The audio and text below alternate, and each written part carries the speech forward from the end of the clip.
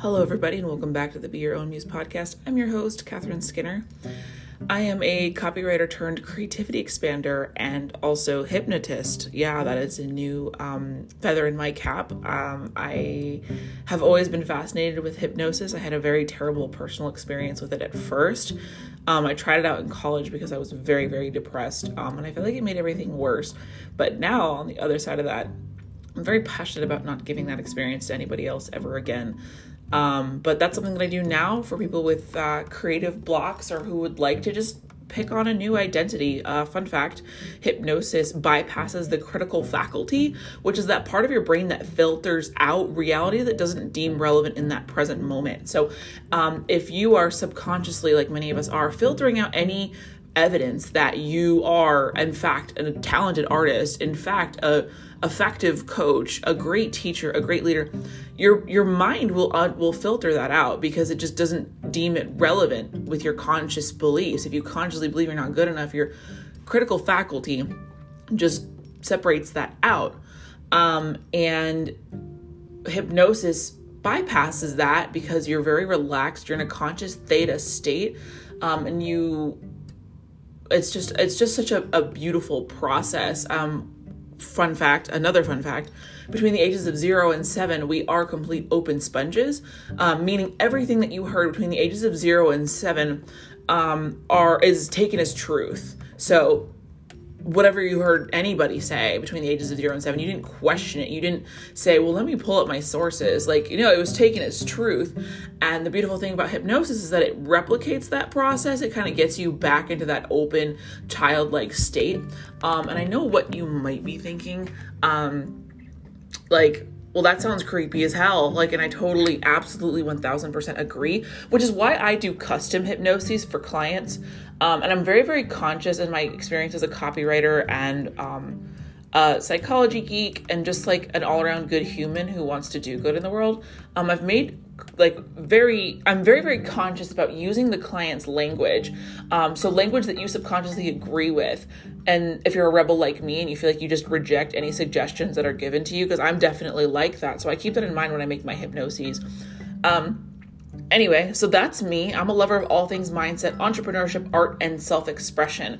I'm really passionate about bringing to this podcast mindset and confidence tips for artists. I mean, I feel like who's supporting the minds of artists these days? Who's supporting their souls? I mean, I feel like that's not done enough. Although I will say that yesterday, I did go to a tiny backyard concert, and I was just so relieved to find this community here in Vegas of artists who are interested in bringing conscious awareness to the world. So I saw a lot of art, there was a lot of music, and just people who really had a light to shine, and they wanted everyone to succeed. And I spent so much money there yesterday because I just wanted to support every single artist.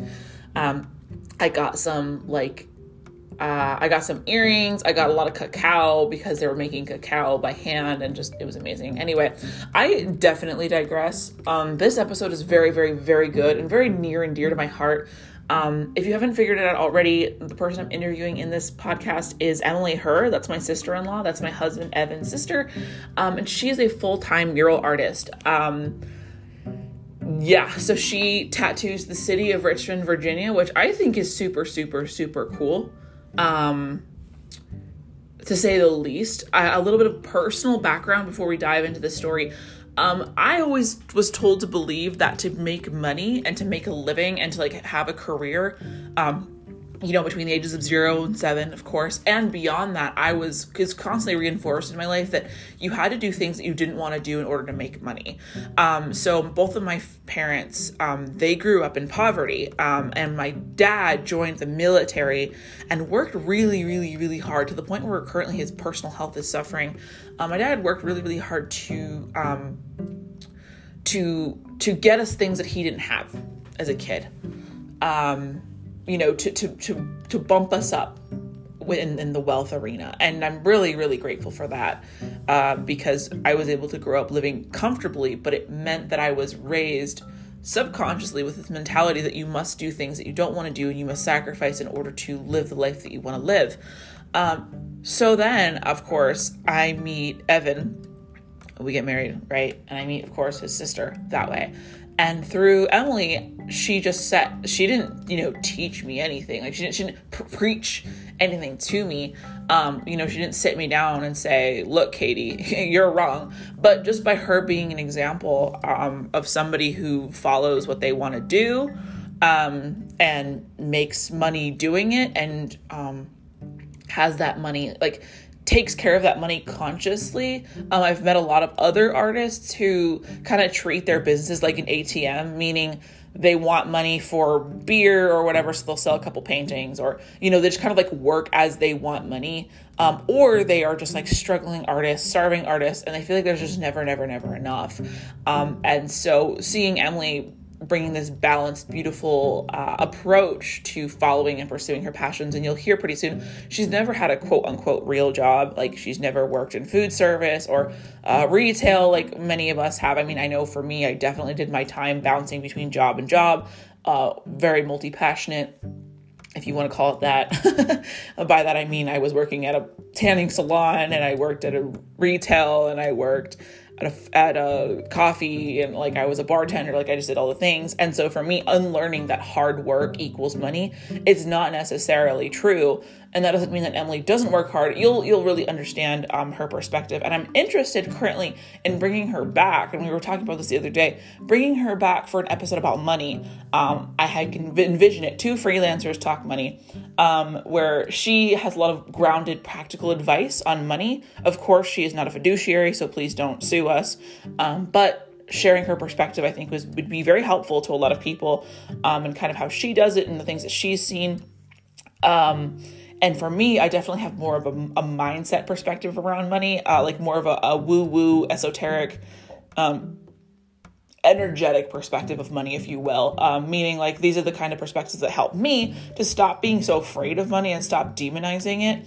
So if anybody brought up the word saving, budget, whatever, like, I would just freak out.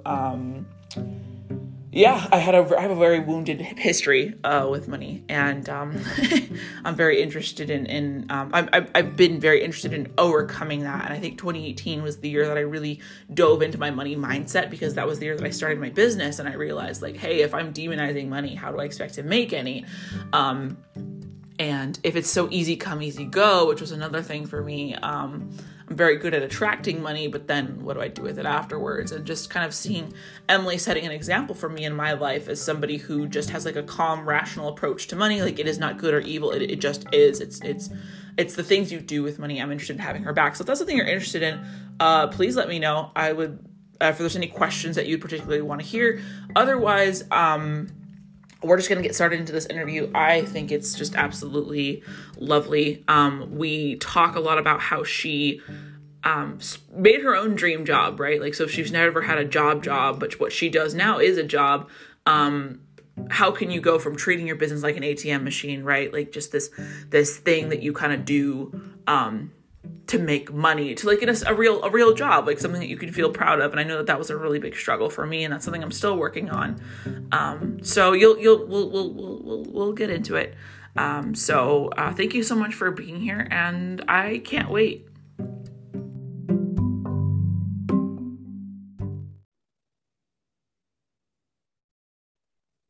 Did you hear that? Okay, so don't be sneaky. Okay, Emily, hello. Full transparency, this meeting is being recorded. So what, I feel like I know so much about you, but there's so much there. How did the muraling start? Like, really, how did the professional muraling begin?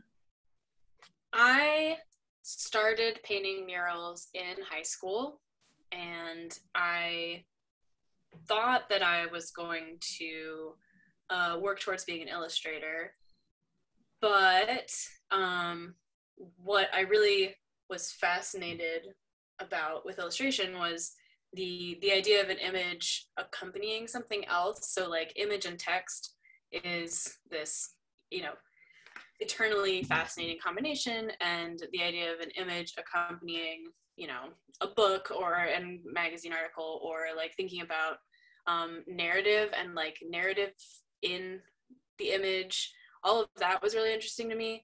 And trying to put images in weird spaces fascinated me. So thinking about like puzzle objects that like you move and flip and turn and like it creates an image, like picture a Rubik's Cube with pieces of an image that you then solve the Rubik's Cube and you get the answer and it's images.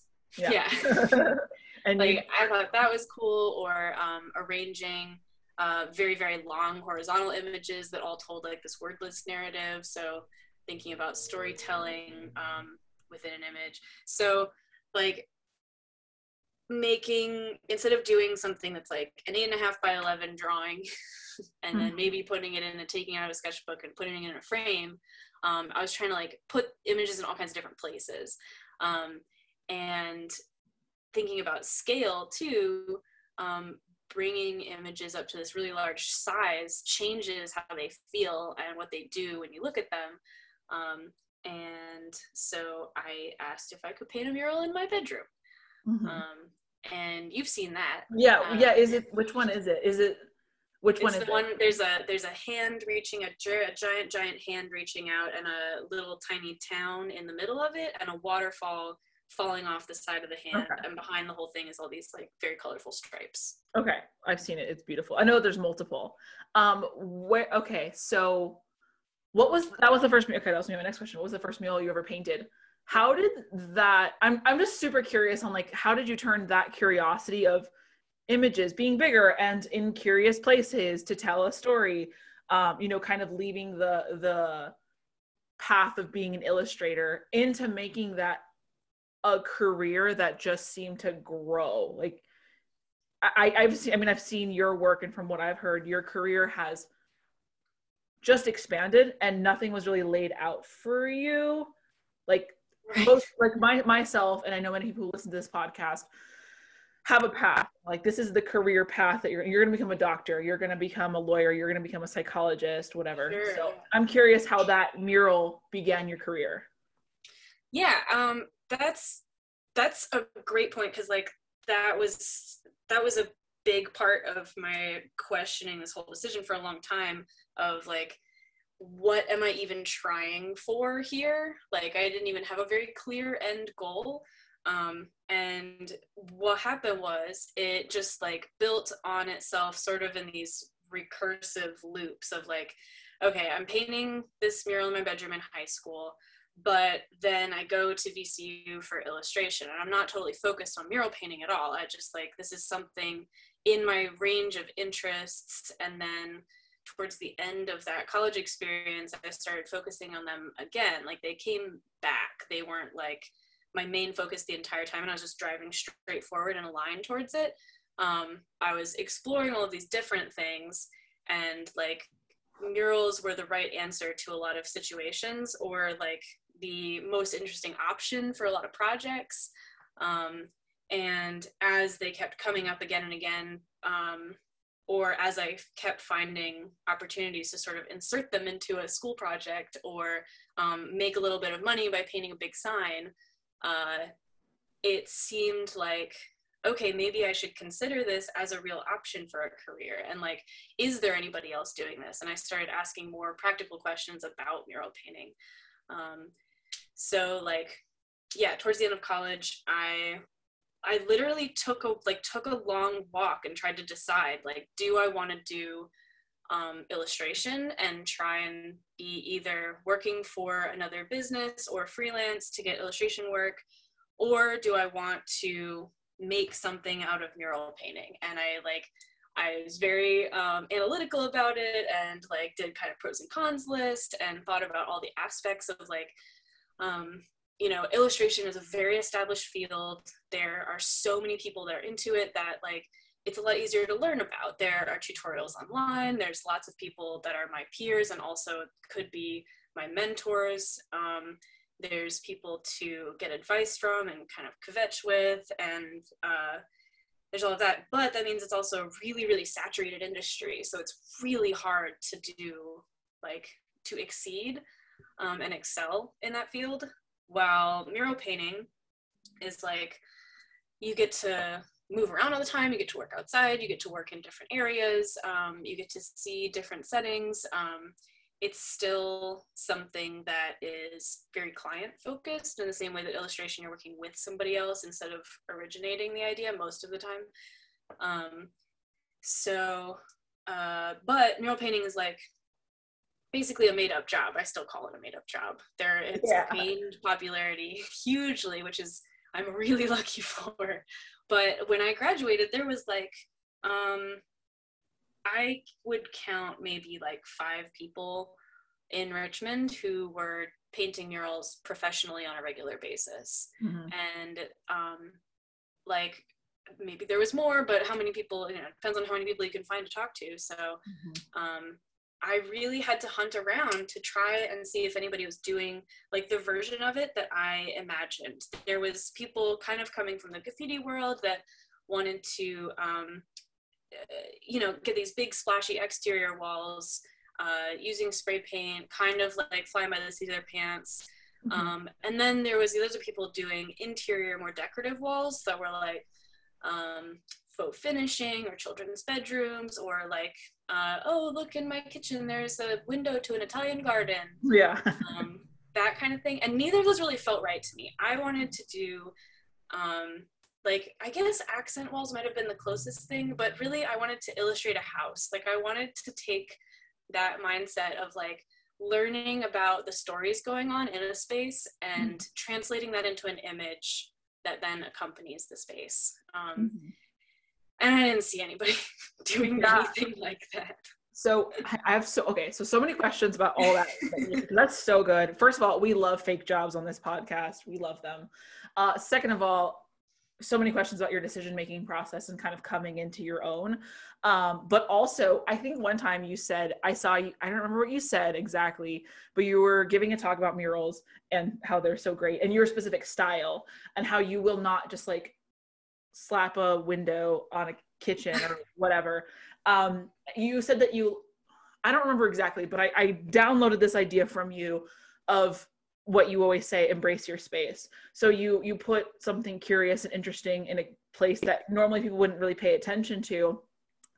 And I brought that idea to a tattoo artist once because, as everybody knows, love tattoos. I love the concept of putting art on a thing that normally just like, oh, that's my elbow, whatever. But now it's like, oh, now it's cool.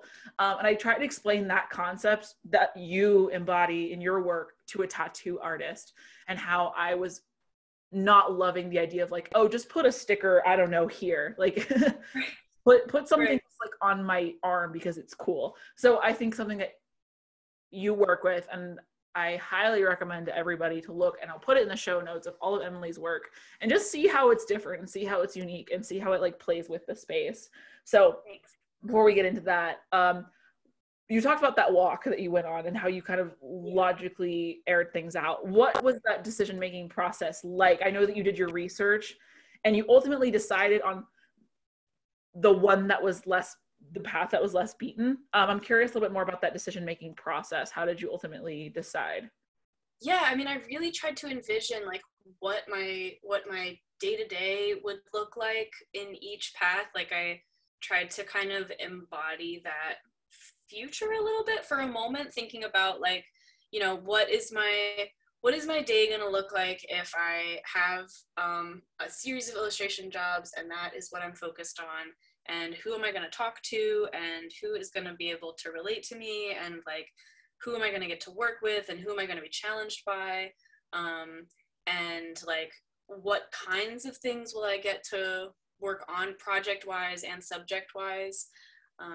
Like really just imagining as much as I could the different components of what that sort of like future would look like, I guess. And, considering how much money is in that field and how much like notoriety is involved. And what else did I think about? I was really concerned about like the physical activity and the like, you think about, ooh, I'm gonna quit my desk job and do art. But a lot of art is a desk job. Yeah. There are so many people who I do still consider my peers that did go into illustration that, they are at a desk all day, and a lot of their consideration is like, what is a good physical routine for me to have outside of my work in order to like get my body moving around. And so I counted it as a huge benefit that my work would require me to have a fair amount of physical activity. Yeah. And you mentioned at one point, like creating your perfect job. So you're like, okay, if nobody is like my boss telling me where to go or what to be, like you essentially kind of go with the flow. What I've said before on this podcast before is like, I'm an internet cowboy. Like I just go wherever I want. And for you, I feel like you're just kind of the Richmond art mural cowboy. Like you go where you want to go, and you've turned down jobs that you don't want to turn down. But you talked about making your perfect job. So can you expand a little bit more on making the perfect job? Yeah. I think that it's really important to conceptualize like what is a good job and why you think it's a good job, and then create that for yourself, whether you are self-employed or whether you can like negotiate some part of your employment. So like that concept of embrace your space is really important and keeps coming up as like a really guiding factor of like, be real about what your space is. Like, what does space stand in here for? Is it your day and how your day is shaped? Is it your body and how like your body is involved in your work? Is it your house and where you're living and the location that you spend a lot of your time in? Like take a lot of ownership over all of those things and like realize that you have a lot of control. So thinking about what a good job is, like, again, quitting your desk job and becoming an artist is a lot of people how they frame it. And like there's always this little voice that speaks to you that's like, well, you could just give this up and like go get an office job. Maybe that would be better. Maybe that would be a better job. Like I have talked to friends or family about like what I'm doing or what my friends are doing, and sometimes have referred to like, oh well, they've gone and gotten like a grown-up job. When somebody gets employed with a salary and like benefits and like, okay, so they went and got like a good job. And I'm always trying to fight against the idea of like being a professional artist being some kind of like oddball, off the wall, like you have to settle for a lot of things in order to like pursue what you love. And I feel so strongly that like you can prioritize both like your well-being and your like creative output. So like, what does having a good job mean? Like it means having good health insurance. It means having vacation days. It means having control over what work you do. It means working in places that you want to be in. Maybe it means having a gym membership. Maybe it means like, I don't know, what have you been tempted by if you think about like a good job? Yeah, I think a lot of that is one thing that you touched on was like, for me, it's like having a good boss. Like I've had a lot of jobs where the boss just is a jerk, like just no way around it. They're just a jerk.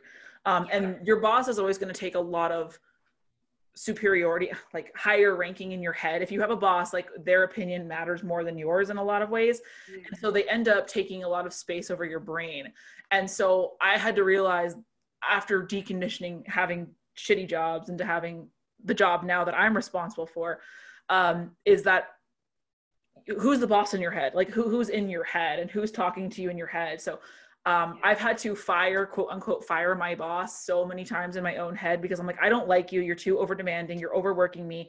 And when you brought up the idea of like making a job that you like, I was like, oh yeah, this job I have right now, I love the work.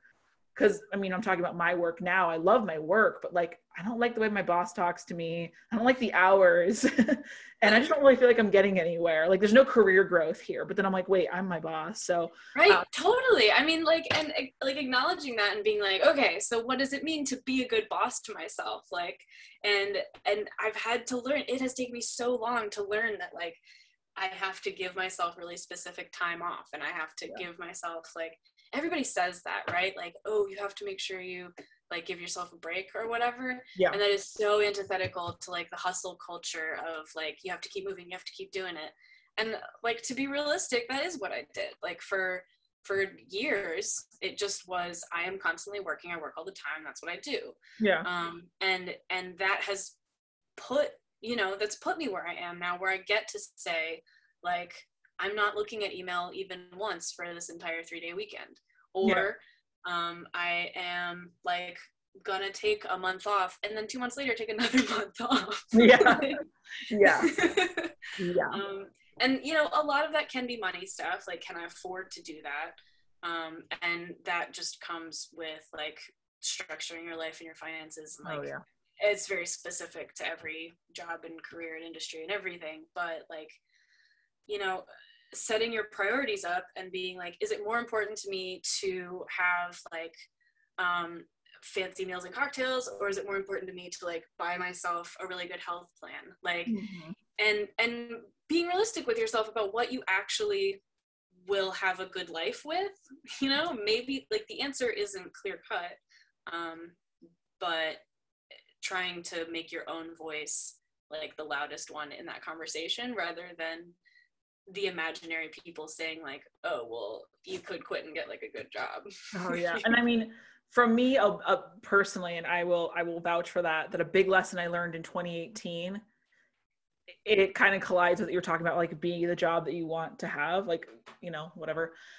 Yeah. Having an office job is not necessarily better, because I know I saw in DC that there are a lot of places where hiring writers, like you could get this cushy writing job like downtown or something like that.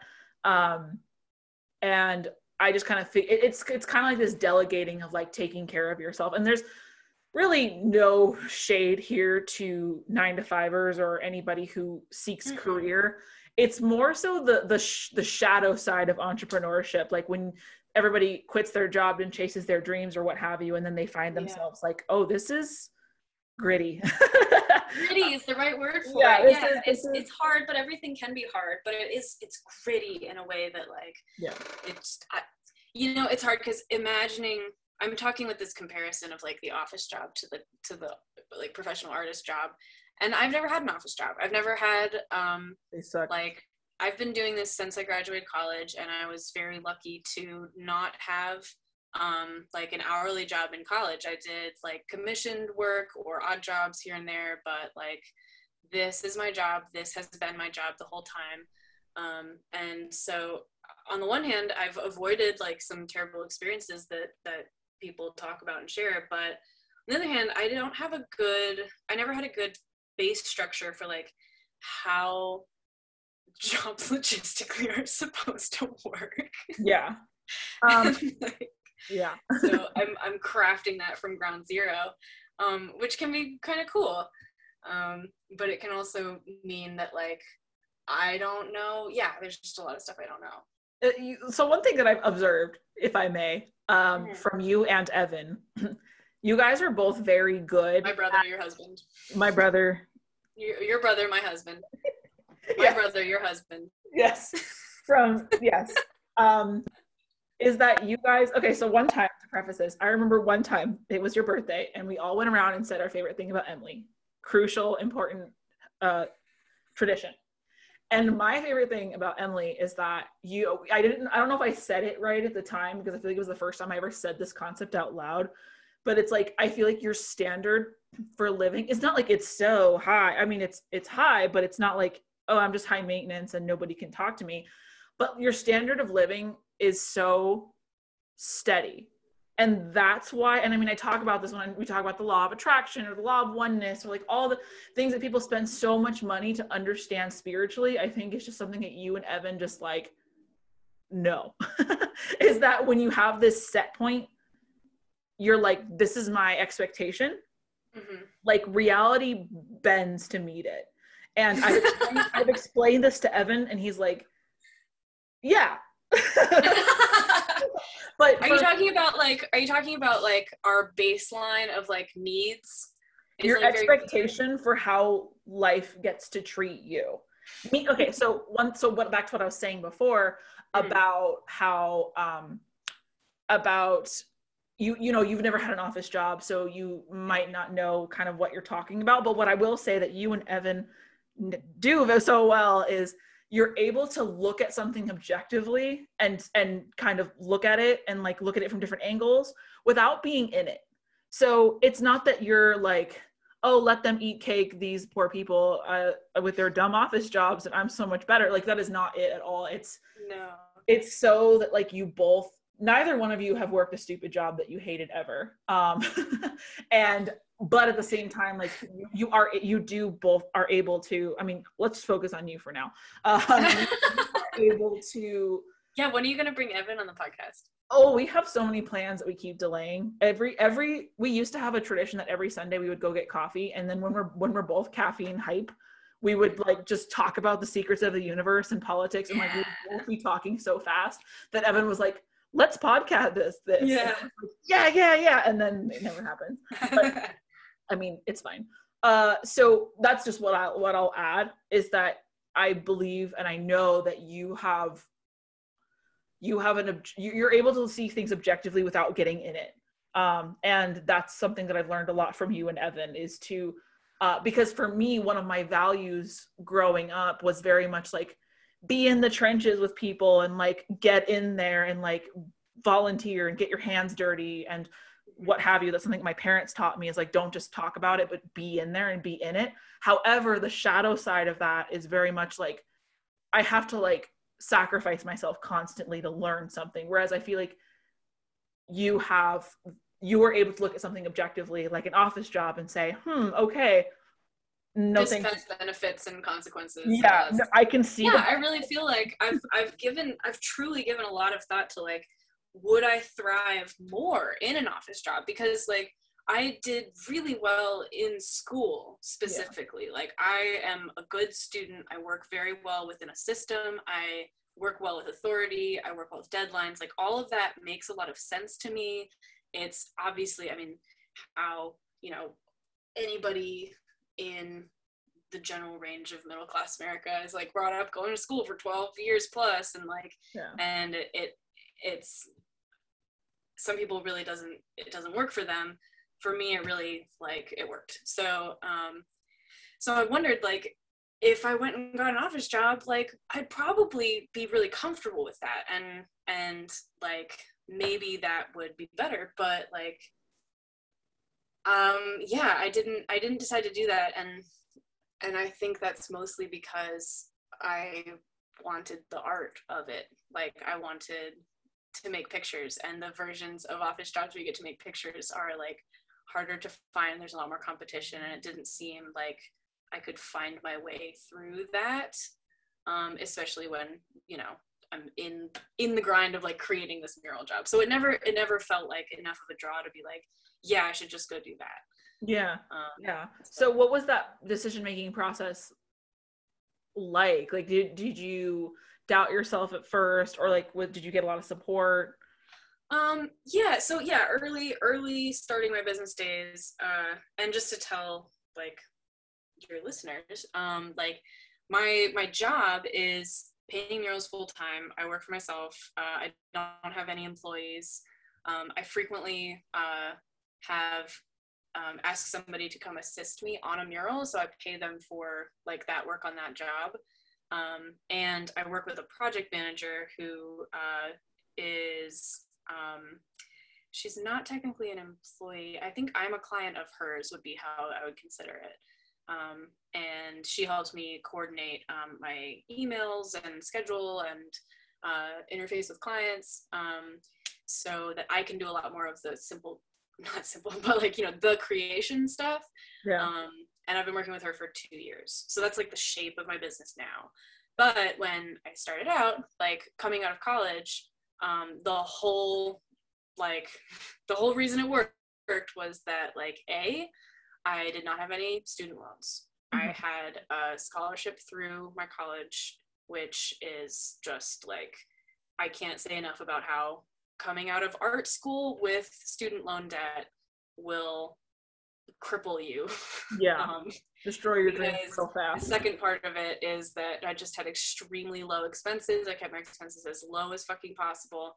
Like, only buy groceries, never eat out, buy the Kroger brand, like live with as many people as you need to pay as little in rent as possible.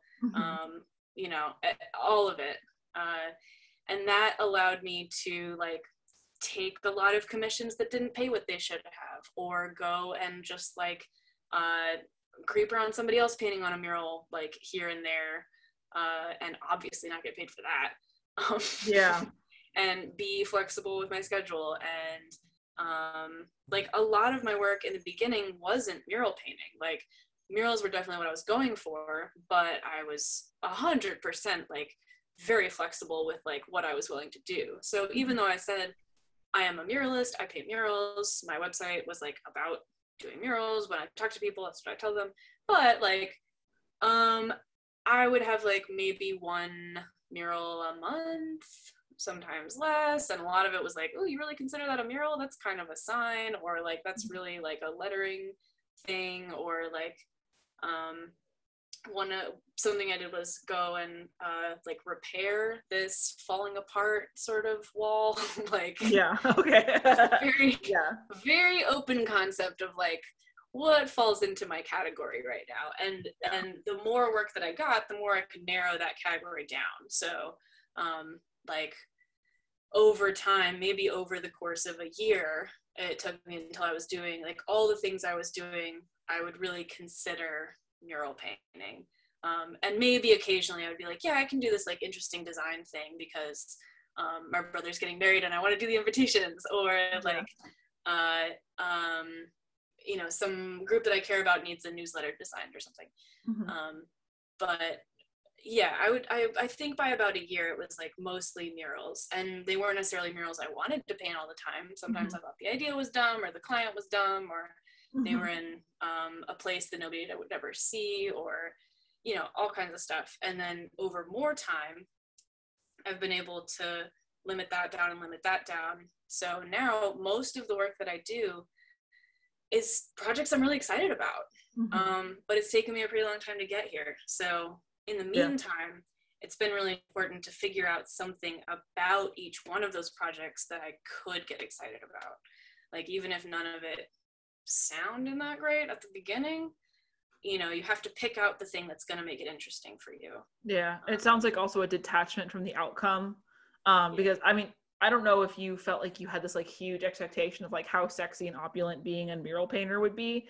But I know something that's flashed a lot in the art industry as well as in like the personal development industry is wealth and materialism and stuff like that. And I talked about this a lot in my episode about like luxury and poverty trauma and all the things. And I talked about like getting accustomed to more than enough, because that always just felt so scary to me, like more than enough. At the same time, similar to your story, when I started my coaching and writing business, I took gigs I didn't want. I took reduced rates. My brother actually gave me a secret for all you artists. If this resonates, take it. If not, don't. But my brother gave me a secret once I came to him and I was like, hey, I'm struggling in my coaching business. What do I do? He said, take sliding scale, like take things you don't want to do, like barter with people, trade, I don't care, like, but you got to get work. And I was told from my coach at the time, like, never settle, sell these high ticket packages, like never take no for an answer. And so what I learned from that was reduce my expenses. I mean, I was living in DC, and most of the cool shit I lived when I was living in DC was free. I got from a deal I got for free or whatever. So to parallel your story, like, it's not as sexy as I think a lot of people are led to believe at first. And the freedom that I found was not in like overnight success, which I think is also like a emotional trigger that is used a lot in art, is the overnight success, or the image of like, you know, something going viral, or like or people, like the idea of having a fan base, or like all of that. It's very tempting, and it sometimes feels like the thing that's pulling you forward, like, oh, this is going to be the picture or the project that I post, and everybody's going to flip out and know that I'm like doing really well, and like I'm a good artist doing a good job. And like, for me, the way that has turned out is like, it's just never how it happens. Like, I feel very successful, but like, it's not because of that.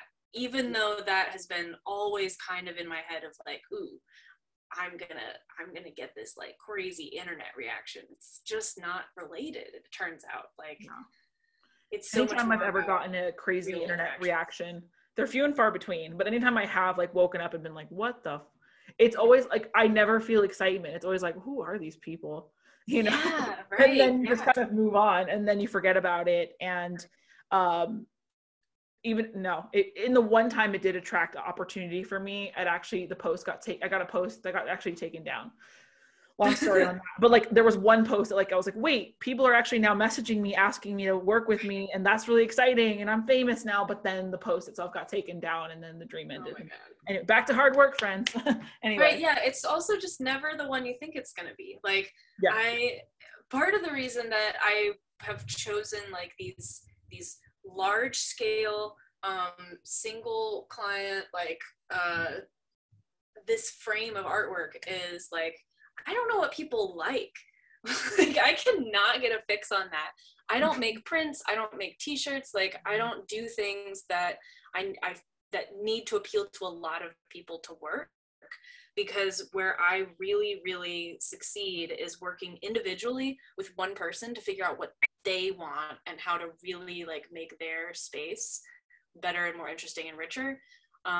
Because like I have no fucking clue like what appeals to like the masses in this way that boggles my mind constantly. My best two examples are like, okay, I have over 600 posts on Instagram, mostly of like artwork, and all the stuff that I post that's like, I'm so excited to show everybody my great art.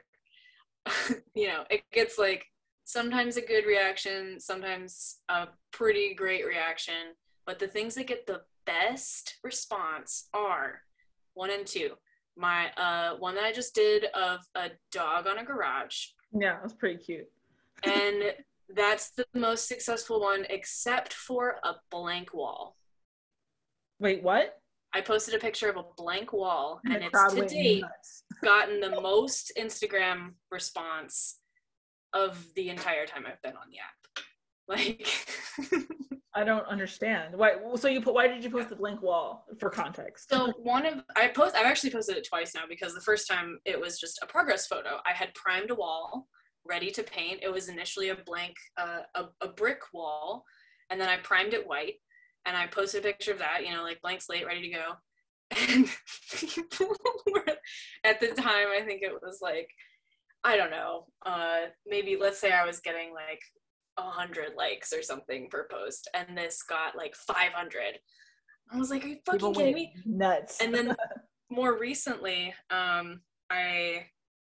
last year in 2020, I wanted to call attention to the fact that like if you have a blank wall, or if you're one of the businesses putting up plywood, like there are a lot of people with a lot of messages that they want to share, and a lot of artists that can like use that platform. Please try and connect with a Black or Indigenous person of color voice that needs to use that platform. And so I posted, because I knew that image got like such a huge response, I did this huge giant text post and put that blank wall, and like as predicted, like just hundreds and hundreds and hundreds of people. Fascinating. So I'm sure that the text and message of that post was part of it. I was going to say that sounds like the experimental group, but then you also did the control group, which was just the blank wall with no message, no message like that. That's fascinating. So what advice would you give, or what would you say to somebody who's kind of in like the appealing of the masses era? Like they're just kind of trying to like, because I've heard different business advice. One is like, do what you're doing. It's like, find a few people who will pay you a lot and just work with that, versus like, just find a lot of people who kind of like you, right, and go and what would you focus on the micro payments instead of the micro transactions, instead of like the one big payday? I mean, I think that's really two different mindsets of working, and I'll tell you, I don't really know how to do the other one. Like I have to acknowledge the fact that my work is something of a luxury industry. Like nobody really needs like a mural in their house or on their business. It becomes like this yeah, it's a luxury piece. But in a broad sense, there is a big movement of like, yes, having public art, having, visually spectacular spaces, exterior spaces that, like, the community can recognize as part of their area, can enjoy, is like, that's important. But those definitely aren't the people paying me like the biggest bucks. So Yeah. it all kind of balances out, but it definitely depends on like these individual pieces that are big enough to have like such a payout that I don't need to woo, hundreds of people. I only need 20 to 50 clients a year. Yeah. And that's it. Yeah. Did you find, do you bump up against any like fear or scarcity or nerves when in finding those few people? Yeah, I was really convinced I was gonna have to do like a lot of advertising and focus a lot on marketing, because a little bit of I took a few classes in school about like visual marketing and like how the advertising world works, and it really is just like the more money you can put into marketing, like the better your business is going to do. Yeah. if you're doing a good job. Like Yeti coolers were like, they just put every single penny they had into marketing, and now it's an iconic brand. Yeah. And just for an example, but and so I thought that was really important. And it turns out like murals are their own form of advertising because they are big and visual. Yeah. But also like it was so much more about networking. It wasn't about like put up posters around town. It was like go to meetup events and talk to people about the fact that I paint murals. Mm-hmm. So just kind of a different kind of promotion. But I was really nervous about like about where am I going to find people that want murals? How am I going to convince people to want a mural? How am I going to like tell people, yes, it's okay to let me in your home to paint on your wall? Yeah. Yeah. And so the way I coped with that was set up a lot of structures of like, my website was so detailed at the beginning of like, here's how the whole process is going to work. I'm going to answer all the questions you might have up front. Like, let me make this so easy for you. Just trying to imagine what like problems and questions people would have. Yeah. Your website is a very good example of like great copy, by the way. I think you do so well to just like invite somebody into like the process of working. Like you just do such a great, your website is amazing. Thank you. So the fact that you have that structure so that you don't feel the need to explain yourself or like, I know what that feels like, to just feel like there's nowhere where you can be understood. But if you just hand people your website and they bother to read it and engage, then they'll know. So yeah, it is sort of that thing of like, it's these walls of text a little bit. I over time I've broken it down a lot more, so it's a little simpler and a little more like a starting point where then people can ask me the questions they actually have instead of like reading the 700 questions I made up for them to have. Yeah. But I think that did help a lot, because when at the beginning it's like this isn't a field where you need like licenses. It's not a field where it's just kind of all about your portfolio. So having something that at least shows I've put a lot of thought into this means that somebody that's considering commissioning me at least knows that I'm serious about it. It's not like something I'm going to be frivolous about. Yeah.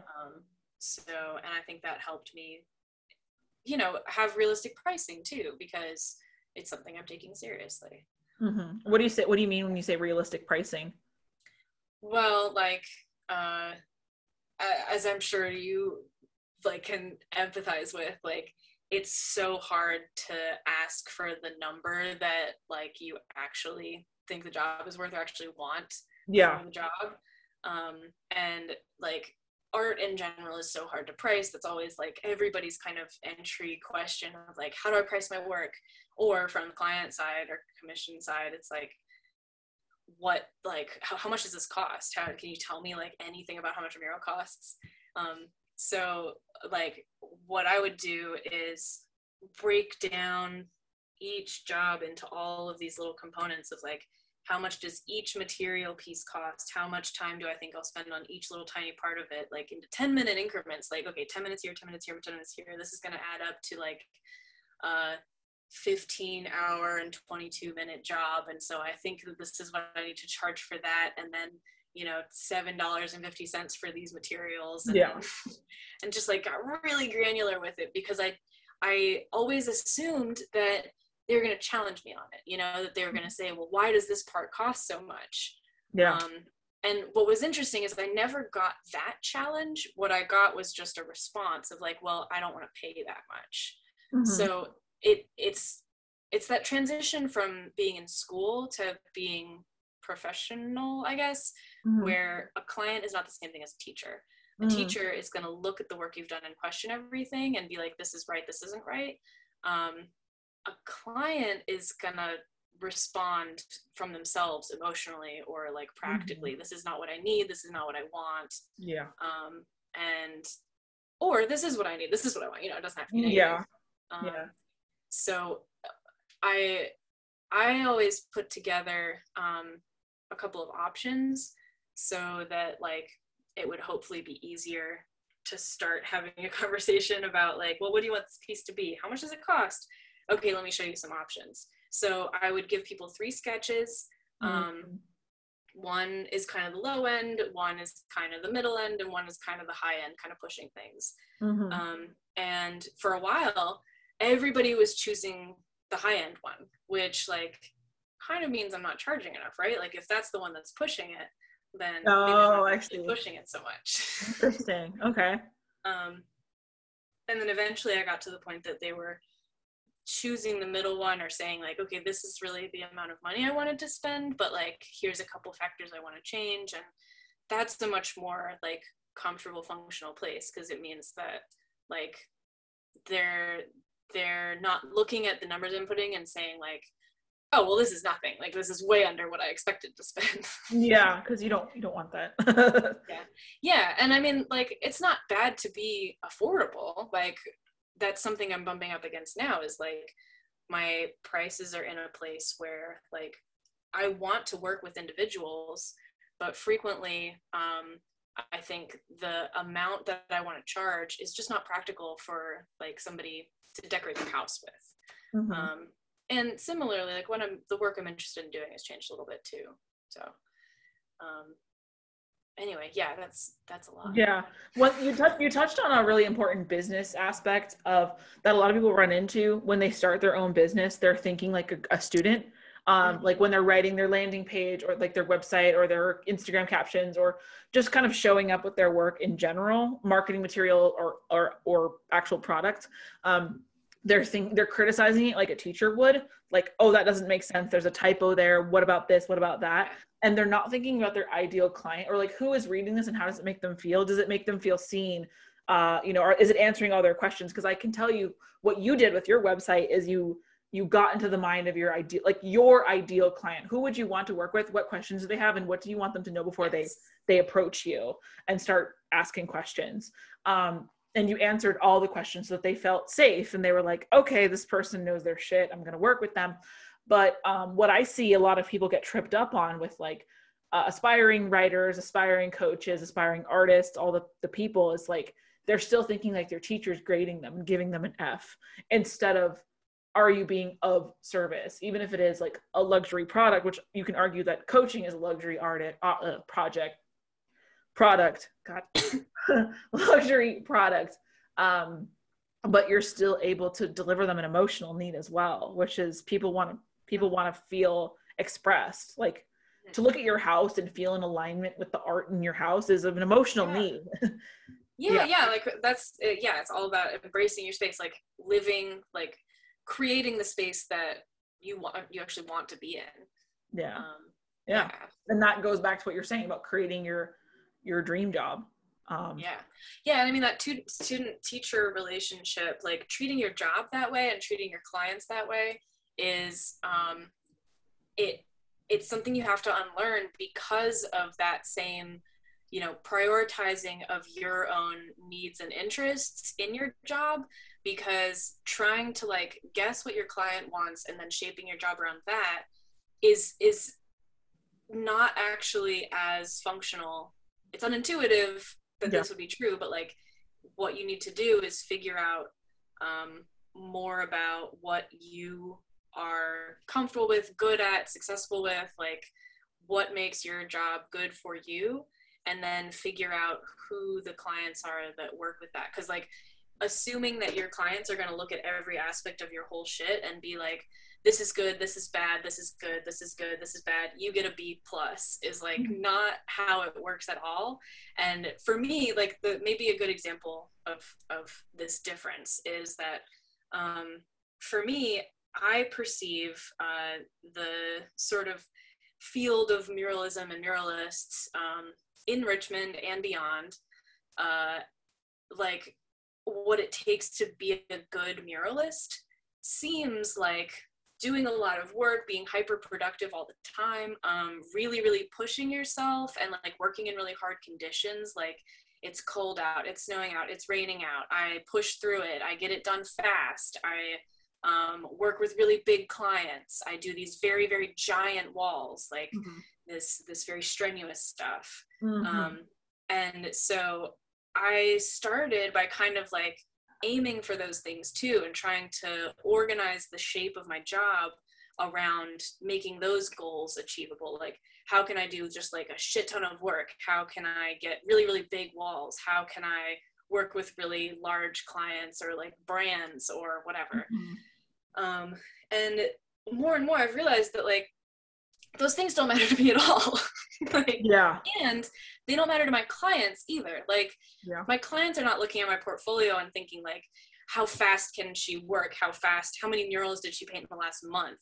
Like how many new projects has she turned out recently? Like nobody has ever looked at my Instagram or my website and been like, oh, I noticed that you only posted one thing in the last 2 months. Like you must not be actually working anymore. Like nobody does that. And like the big walls, like there's I don't know, there's some respect about like you did this huge project that's amazing.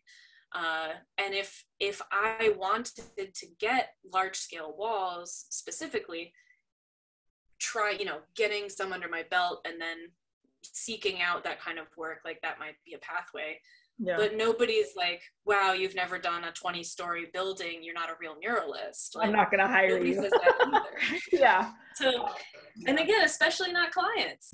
So the more that I have figured out, like, success to me means like I get 8 hours of sleep at night. Or success to me means that like I created a really, really thoughtful image more than like a really poppy image that does well on Instagram. Like, or your clients are recommending you. That is success. Like, that means that you're in a community and the community knows you. That's success to me. Absolutely. Figuring out what those things are for you and going for that.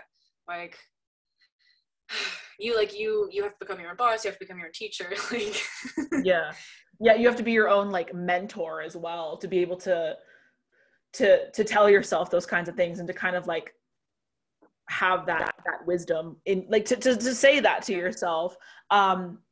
I know when I started writing, I kept telling myself, I'm not qualified. Like, I'm not the best writer. There's better writers. But like, the fact of the matter is like, I wanted to write and I did. And clients were like, let me hire you. I need help. And I was over here having this like existential crisis. Like, I can't do this. And they're probably just sitting there with their money. Like, hello, I need help. And like, I'm willing to pay you. So, you touched on a big one, a really, really big one. That's just like, I think is a common theme. That's big. Sorry, were you gonna say something? No, just agreeing. Agreeing. That's a big, I mean, I think in business and in art in general, it's when people say to be of service, they mean who is your ideal client and focus on them rather than the nonsense aside. Because I mean, at the end of the day, like we are service providers. So what would you say on that realm? What would you say is one of your big successes, like to you, or just in general? What would you label like a big success in your career? Yeah. Let's see. Oh my gosh. I guess I think about it in terms of projects, like which project feels like it was very successful.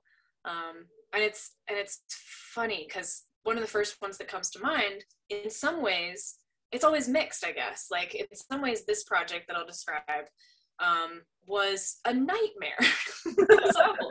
But in other ways, like I consider it one of my best projects to date.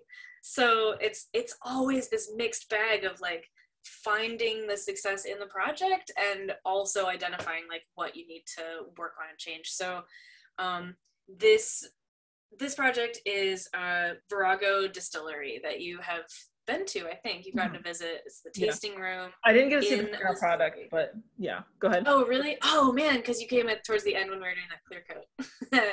Yeah. So we must go back. We will. So it's the tasting room in a distillery, and it's a 360-degree mural. It wraps around the entire room.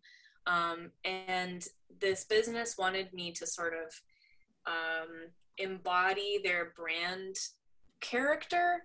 And I'll explain it a little bit, but it's really in-depth and complicated because the word virago means historically a female person or character who embodies male traits, like, and it has gone through like really positive connotations and really negative connotations, and they obviously wanted to take the more positive bent, but they wanted to really show that it meant like somebody surpassing gender boundaries, kind of. Okay. Yeah. And exceeding expectations. So I did this huge deep dive into not only the process of distilling rum, which was their flagship product, and the ingredients involved and the process and the sort of shipping routes, like the history of rum trade, and taking the opportunity to like really learn about this weird history that I would never care about otherwise. Yeah. But also researching all these historical figures that I thought were good examples of this kind of character and archetype. So I made this huge list of all these people and sorted them into these 3 different archetypes of what I considered to match this concept of virago, and then figuring out how to represent those 3 archetypes. So this whole mural is like so expressive of everything about the whole concept for their business, and I think provides a lot of entryways to learn about all these different histories outside of the context of buying a drink in a tasting room. Yeah. So that just felt like what I really want to get out of an image making process. Yeah. At the same time, this job took like 6 times longer than I expected it to, and ended up being like this very awkward conversation at the end with the client where I was like, okay, you guys know that I've been here for weeks and weeks after I said I would. I've been working with you the whole time, you're fine with that, but like I have to charge you so much more than I initially told you. Like, what are we gonna do about that? That's so awkward. Like, this is both of our responsibility to sort of handle. The way we sorted it out was that I figured out how much more I probably should charge, and then we split that in half. So both of us contributed to that being like taking a lot longer than it needed to be, but also both of us wanted it to be as much as it could be. Yeah. And I mean, when people have these high expectations, like these high extravagant, unique expectations, I can see how that would happen. And I think that's like, I mean, good on you for having that conversation. I feel like one of the things I do is like chronically undercharge myself. So I like to think, I mean, not I'd like to, but I think that I would just be like, oh, that was awkward anyway. And then I would like complain about how I didn't get paid enough for it the whole time. That's like something that I've been guilty of as a business owner. It's just like, oh darn, I didn't get paid enough. And then I didn't realize till recently that I was like consistently choosing to not be paid enough. So Anyway. It's, taking the plunge of having that conversation is really tricky, because like estimating a custom job at the beginning of the job is a skill unto itself, that you have to know a lot about your own working process and a lot about the client, and like you can't just materialize that out of thin air. So what you also need is the remediation strategy for the back end, where you're like, oh man, this did not turn out the way either of us thought. Like, we need to have a conversation. What do we do? And just acknowledging that, like, having the conversation is better than not talking about it at all. Yeah. And if you walk out having a bad experience, like, know that you're at least going to get paid what you already agreed on. You know, having a contract that guarantees you'll get paid at least what you talked about initially. Yeah. And worst case scenario, you get that. But I'm fortunate that I can't say that I've had any just blowout complete collapse, like everybody walks away and the job doesn't get finished and I don't get paid. Like, it's always resolved, but that has a lot to do with the communicating with the client the entire time. And like, even though it feels like, you know, I wish that I was as far finished with the project as I expected to be, telling somebody I'm behind and I'm going to need more time, you know, when I realize it, has always worked out better. Yeah. Yeah, I've fallen into the trap of not knowing my worth and my talent. So I'm like, I'm just going to be a quick writer. I'm going to be fast. Right. if you're not fast, because you're thinking, you're doing research, you're trying to juggle this concept in your head that they want, and then that not taking a short amount of time, and to still know your worth despite of it. Like, I had a therapist once who was like chronically late. She was always late all the time. Because I always saw her at 9 a.m.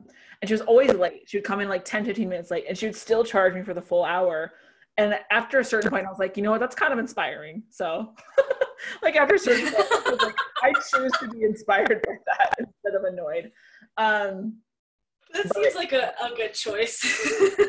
Right. But I mean, at the same time, you know, deliver what you say you're going to deliver, be a good service provider. But at the same time, I was like, you know, she gave me this, the therapy. What difference would that 10 minutes have made for her to say, like, anyway. But then we ultimately moved it so that she wasn't late anymore.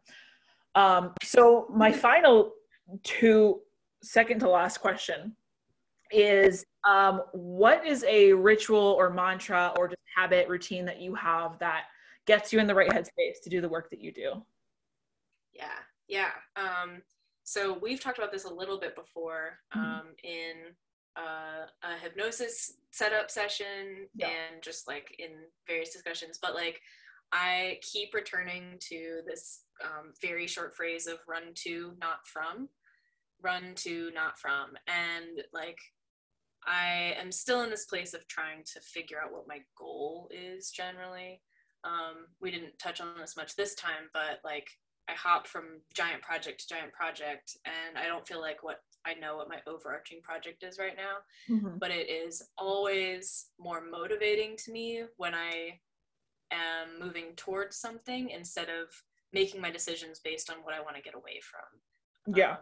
Whether it's a design decision or, you know, where I want my business to go, or anything across the board. That just is always relevant and is always helpful to me. That sounds like, again, going back to your theme of embrace your space and creating the job that you want to create, because because I mean, if you're consistently thinking like, oh, this would be so much better if I had an office job, you would subconsciously stop attracting clients. You'd stop working with people. You'd stop being excited about your work, and you would be in an office right now. And if you were in an office, I don't think I would be where I'd be. Just full disclosure, I don't think that I'd be here if you were an office. If I was in an office, you wouldn't be there. No, I wouldn't be here. I would not be doing what I'm doing right now if you were in an office. Well, then I'm glad for both of us that I didn't do that. That's me too. Yeah. And what I've learned from your work stories is like, oh, she just consistently has these standards and they're met. I mean, like, standards that like I did not have, and I was constantly moving like my standards all the time. And I kept having these like moving targets, and I never was happy because my standard was never met. And I felt like, from my perspective, that like you just have this like, this is what I expect out of life, and I'm only gonna allow it back. I think what like I think that goes back a little bit to something I mentioned before about, you know, taking when you have to take the jobs that you don't necessarily want, you have to find like the thing that is interesting to you in that job, like, and having that standard is a matter of like assessing what about a certain activity or pursuit or job or any of it, like what in that opportunity is worth it to you, like what value piece there makes every other factor like worth doing or worth, you know, working through or worth putting up with. And in a single job, for example, like it might just be man, I really want to work with this specific client. They have me washing the floor, but I get to, you know, be in this interesting space where they are and learn from them. Or you know, maybe it is the money thing, like this job pays $10,000 and it is, you know, something that I find really boring to even think about, and the people are annoying, but like that will get me through, and that's what I'm working towards, and that's what I'm here for. And knowing that means that like you can assess whether like, yeah, whether something's worth it for you. And if you don't, and it's not worth it, don't do it. And that's maybe that's kind of relating to the standard that you're talking about, like setting that baseline of like, there has to be something here that is worth it for me to do this. And that makes everything else that I'm doing a matter of effort working towards that thing.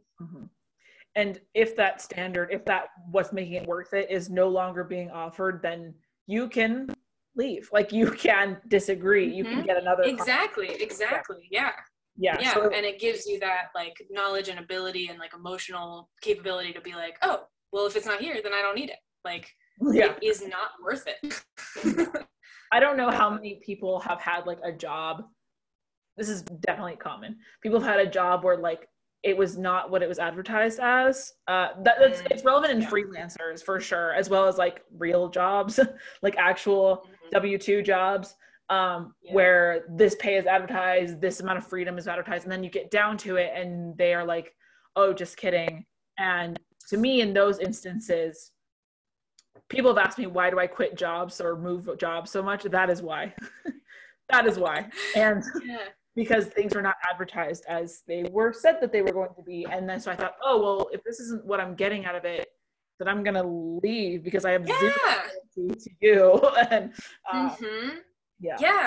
and that, you know, it's funny because framing it that way, like if you're taking on a job here and you know, not in the quote unquote freelance world, if when you've taken a job at you know, I don't want to blow up like everywhere you've worked, but like you've taken a job here and then you've quit it a few months later, and then you take another job and you quit it a few months later, like that's seen as like weirdly flighty or something. But like my jobs are a few months long. Like, and that's what I'm doing.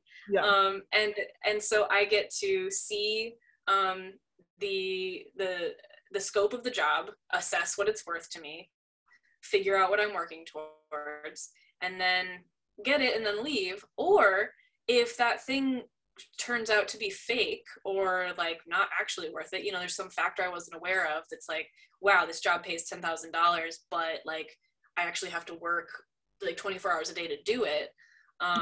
Like, no, okay, I don't actually want to do that. And then I can choose to either like push through for the sense of completion, which that might be a worth it quality for me, or drop it entirely, and it's not nearly the same amount of like social pressure to like keep the job, quote unquote. So I think that's a really interesting point. You know, and again, like being an entrepreneur is all about freedom. Like, do you like, sometimes I'll take a job and I'll be like, yeah, I got time, let's do it. And then other times I'm like, oh no, that's not you, or no. Okay, so my last question for you is, what does gut instinct, first reaction, what does be your own muse mean to you? Yeah, I love this question. Good. Be Your Own Muse to me has everything to do with paying attention to what you pay attention to, like noticing what you notice. That Like alien lady on the podcast said that. I don't know if that's where you got it from. everybody, this is like not a new idea at all. I know, but that... there was the lady who in that podcast from Sedona. Oh yeah. She said like her life advice for people was like, Yes. notice what you notice. Yes. Like, Yes. As I was saying it, I was like, I know somebody said that. I think that one of my professors in school also framed it that way too, of like, yeah, notice what you notice. Figure out like what it is you actually care about and enjoy, or like what catches your attention, or all those things, and like literally write them down. Like, yeah. because I had a list for a little while on my like bulletin board of like, here are the things you care about. Like, yeah, your values. values. You don't remember. Yeah, no, it's easy to forget. Like, and not even, it could be different for anybody, but for me, it wasn't even like wellness stuff. It wasn't even like, you don't feed yourself, please feed yourself. It was like, here are the subjects that actually interest you, because so much of my time was spent trying to listen to and assess things that clients are interested in, that whenever I had an inch to work with on my own, they're like, well, what do you want to do? I was like, oh fuck, like yeah. I didn't know what to even Google, like I didn't know, so I made a list of like, you really like landscapes, actually it's basic but you do. You really like tiny homes and construction, you really like dance and poetry, like you think those are interesting, maybe research those a little bit. Yeah, and I know in a more depressing angle, when I worked at a 9-to-5 job that and food service industry, that's like, it sucked my soul. Like I actually had to remember what I liked. I remember one specific example of this is one time I was working at a job that I didn't want to admit was killing me inside. And one time I get a text from somebody saying, hey, I have spare tickets to the Jersey Boys at the Altria Theater. Do you want to go? And I was like, yeah, why not? By the way, it's in 45 minutes. And Evan and I are like, do we want to make the dash? Like, do we want to stay in our pajamas? And we're like, yeah, let's go. And then we go see the Jersey Boys. I have no like particular passion or interest in the Jersey Boys, but I do love live theater. I love free things. Excuse to dress up. We moved on. We go sit there, and by the end of the performance, I am like actually crying, because I had realized that I was subconsciously not looking at art and beautiful things and performance, because I knew it was going to remind me who I was and what I liked, because I was actively trying to avoid it to just get through the day. And so that's why now I'm so passionate about like art, like, yes, create things, please. Because there was a time that I was consciously like, that's too beautiful, I don't want to look at it, because it's going to make yeah, absolutely. I completely, and like, I my version of this is that like, I feel this problem pretty frequently, where I'm given a little bit of space, like, Emily, what do you want to do? What do you want to paint? And I freeze up and I'm like, oh, I don't know. Who am I? Who am I? Like, what do I care about? Because it feels like that pressure of the blank page, where it's like, well, it has to be really good. You know, like if I have the control over it, then it has to be really good or really interesting. And so I just kind of shut down and freak out. And I have this book that I have been like, I guess the short phrase of it would be like, I feel very uninspired. But like, I have this book called something about public art. I'm just gonna get up and get it. Go get it. Go get that book. It's called Dialogues in Public Art. Okay. And I have been reading this book for years. Like, once. I have not reread it yet at all. I've been like tiptoeing my way through it, because anytime I read any of it, I am so, it's like grabbing onto an electric wire. Like, I am so charged up and motivated, and like, it's so intense that like, I feel like I just need to drop everything that I'm doing and like react to that. But that's a whole lot to hang on to. Yeah. And I'm afraid to pick it up even because I'm like, I know how this is going to be like drinking from a fire hose. So I can't handle that right now. Like, I'm just trying to get through the day. Like, Yeah. don't let me do this right now. But then it comes around again that I have a little opportunity and I'm like, oh, now I don't know what to do because I haven't really been like moderating like this intake of this thing that motivates me. Yeah. And yeah, figuring out how to engage like productively with the things you like isn't as intuitive as it might seem. Yeah. Yeah. So. That's like my exploration of the concept of the muse and like what is the muse and how to collaborate with it. But essentially the muse is a force that like wants you to get up and go do something like now.